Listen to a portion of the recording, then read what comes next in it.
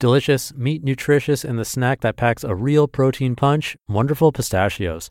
Each 1 ounce serving has 6 grams of protein, giving you over 10% of your daily value and making Wonderful Pistachios one of the highest protein nuts out there. But perhaps more than that, I love all of the flavors they have. Their sea salt and vinegar ones are my favorite when I'm craving that flavor, but still want to keep it healthy. But that's just the tip of the iceberg. Wonderful Pistachios come in a variety of flavors like chili roasted, honey roasted, smoky barbecue, and jalapeno lime, to name a few. Perfect for enjoying with family or friends and taking them with you on the go. Whether you're a pistachio purist who loves cracking open every nut, or you prefer the convenience of no-shells pistachios, Wonderful Pistachios has got you covered. Grab Wonderful Pistachios and elevate your snacking game today. So fill up with a healthy snack when hunger strikes. Visit wonderfulpistachios.com to learn more. That's wonderfulpistachios.com. This is Optimal Living Daily, episode 1399, Dealing with Anxiety, How to Stop Feeling Overwhelmed, by Ramit, Sethi of I'llTeachYouToBeRich.com. And I'm Justin Malik, the guy who's been reading articles, book excerpts, essays, sometimes stories, every day, including holidays, for over 3 years. If you enjoy the show, sharing it with someone and getting them to subscribe would be greatly appreciated. That goes a really long way to help keep this going. And I'll keep this intro nice and short, so let's get right to it and start optimizing your life. Dealing with Anxiety, How to Stop Feeling Overwhelmed, by Ramit Sethi of I'llTeachYouToBeRich.com. Are you guys tired of people blowing smoke up our generation's asses and not telling us the truth? Lie number 1, parents telling their kids that they can be anything they want, even kids who never built the discipline to finish their homework. Lie number 2, TV experts and even the government telling us that buying a house is the best investment. And lie number 3, our friends telling us to be yourself and women will be attracted to you, totally neglecting the part about improving yourself so you're attracting the right people. Same for women's relationship advice.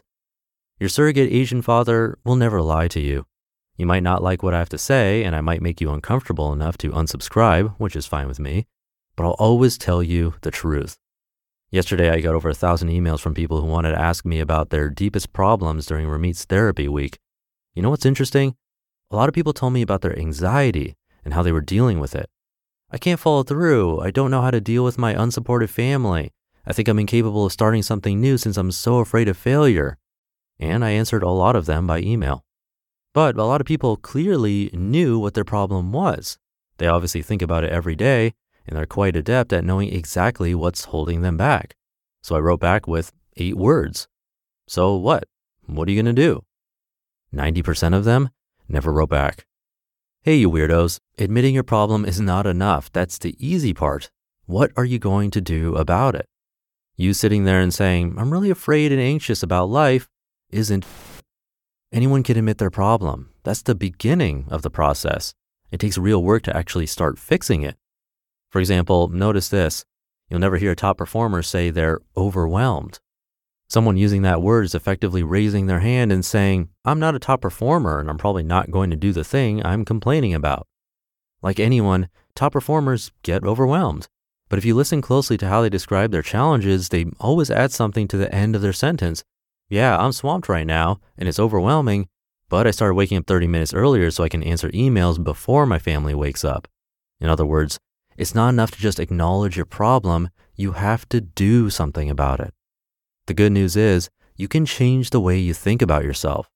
If you're a chronic non-finisher, I can show you how to change that. Just imagine how it would feel to stop calling yourself lazy or unmotivated and to know that when you say you're going to do something, you'll actually do it.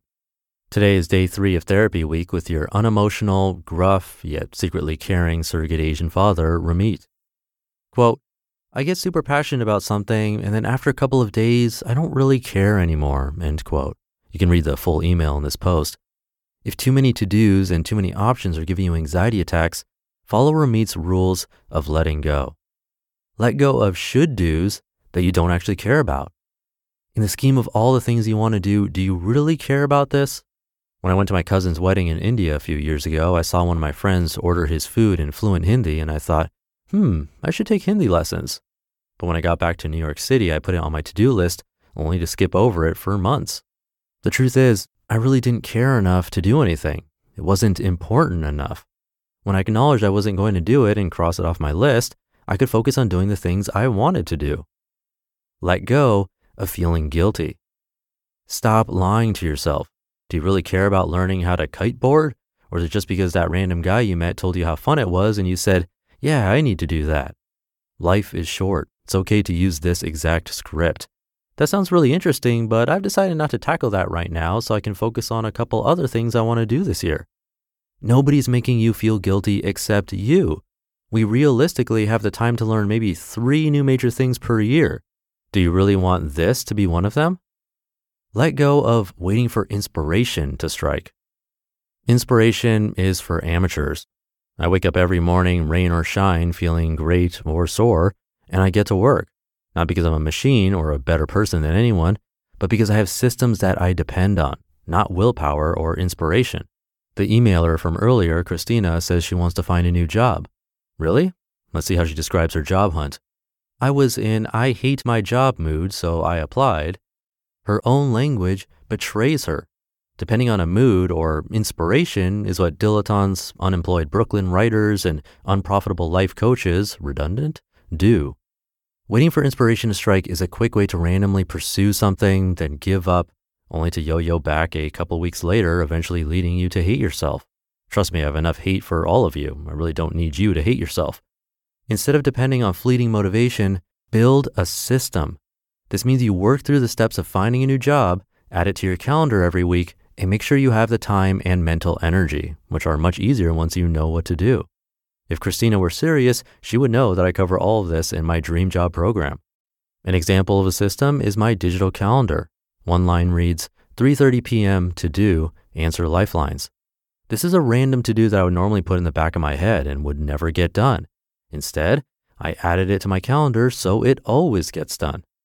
Advanced tip, you can set up weekly, monthly, and quarterly to-dos for things like reviewing your systems, planning an annual negotiation, or even checking in on your relationship. These are some of the tactics you can use to conquer anxiety, overwhelm, laziness, and procrastination. But they barely scratch the surface of the full arsenal of tools I use. If you want more, please check out my ultimate guide to habits. You just listened to the post titled, Dealing with Anxiety, How to Stop Feeling Overwhelmed by Ramit Sethi of I'llTeachYouToBeRich.com. Thanks to Ramit. It does make me think the things I procrastinate on myself or often skip are actually the things that I don't schedule in time for, either on a calendar or on my reminders list. Like my weekly newsletter, I do have on my reminders list so that it alerts me every week, and lately I've been keeping up with that. But not true with other random business tasks that I keep putting off, or even things like exercise. So I think this could be a super helpful hack. That reminder or calendar event really could do the trick to make us feel like we really need to do this, especially if it's something we truly want and not just aspiration. That should do it for today. Have a great rest of your day, and I'll see you tomorrow for the Friday show, where your optimal life awaits. Hey, this is Dan from the Optimal Finance Daily podcast, which is a lot like this show, except more focused on personal finance. Justin handpicks the best posts he can find from blogs and authors like Ramit Sethi, Mr. Money Mustache, and more, and I read them to you 5 days a week.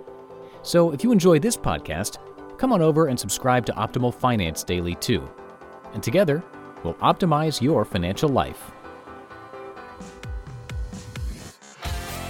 You've been listening to Optimal Living Daily. Be sure to hit the subscribe button to stay up to date on each new episode, and head to oldpodcast.com, that's OLDpodcast.com, for a free gift as well as more actionable tips and resources to help you maximize your potential. Thanks for joining us, and remember, your optimal life awaits.